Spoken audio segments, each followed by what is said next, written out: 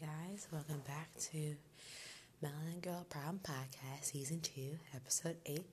And today we're going to talk about Misty Copeland. Born in Kansas City, Missouri, and raised in San Pedro, California, Misty Copeland began her ballet studies at the late age of 13.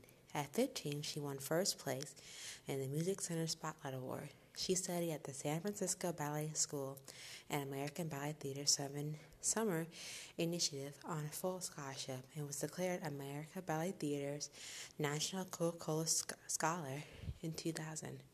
Misty joined the ABT Studio Company in September 2000 and joined the American Ballet Theater as a member of the Corps de Ballet in April 2001, and in August 2007 became the company's second African-American female soloist in 2 decades. In June 2015, Misty was promoted to principal dancer, making her the first African-American woman to ever be promoted to the position in the company in its 75-year history. In 2008, Misty was honored with the Laurie Ann Burke Fellowship in the Arts, a 2-year fellowship award to young artists who exhibit extraordinary talent, providing them additional resources in order to retain their full potential. Performing a variety of classical and contemporary roles, one of Misty's most important roles was performing the title role in Firebird she created on her own in 2012 with new choreographer by much sought-after choreographer Alexei Raminsky. In December 2014, Misty performed the lead role Claire in the American Ballet Theater production of The Nutcracker, also choreographed by Alexia Raminsky. In fall 2014, she made history as the first Black woman to perform the lead role of Ardetta/Ardell in the American Ballet Theater Swan Lake during the country's inaugural tour to Australia. Misty reprised her role during the American Ballet Theater Metropolitan Opera House spring season in June 2015, as well as debuted as Juliet in the Romeo and Juliet ballet performance. Misty has been featured in numerous publications, television programs, including CBS, Sunday Morning, 60 Minutes, and The Today Show, along with This Week with George Stephanopoulos, MSNBC, Melissa Harris Perry, Vogue, Essence, Ebony, and People magazine. She was honored with an induction to the Boys and Girls Club National Hall of Fame in May 2012 and received the Breakthrough Award from the Council of Urban Professionals in April 2012. She was named National Youth of the Year Ambassador for the Boys and Girls Club of America in June 2013. She also received the Young, Gifted, and Black honors at the 2013 Black Girl Rock Awards.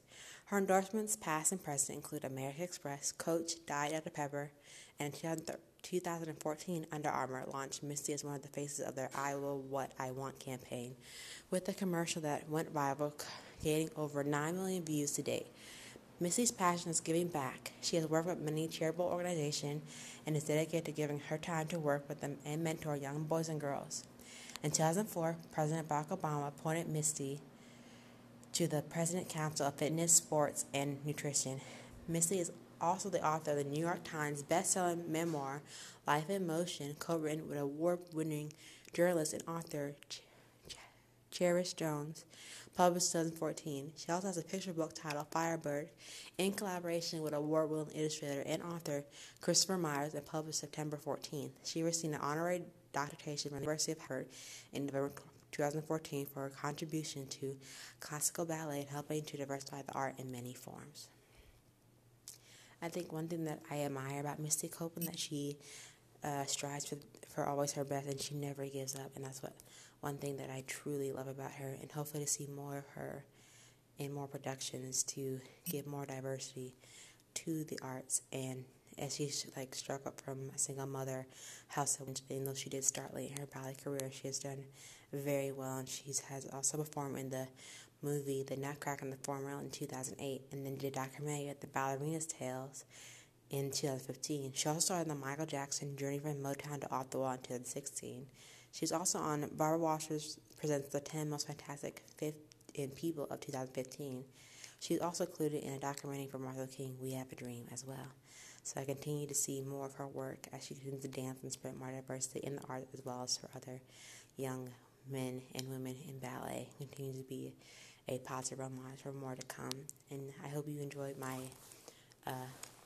podcast speech for Black Month for Misty Copeland, because she is one I'm on also one of my inspiration, and because I wrote about her for a fellowship that I didn't win, but I was going to write a documentary on her and project for her 2 books that she had published, along with Try to Memory C, one of her performers in New York City, but maybe one day I will. And I will mention, even though she was the first Black woman to be in the American Ballet production, she was also discriminated against her body because her body was much fuller than the other ballerinas, and also because of her height. She was very tall. She did pursue through that, and she kept her head held high through the whole process of it, so I'm kind of happy to do a little passionate chat about her, and hopefully I'll all get to see Misty Copeland perform on stage one day, and I hope to see her perform in a lovely ballet performance. And I hope you enjoyed this little podcast review and little chat about Misty Copeland and for Black Hair, and hope to see y'all real soon. Until then, bye. Have a blessed day.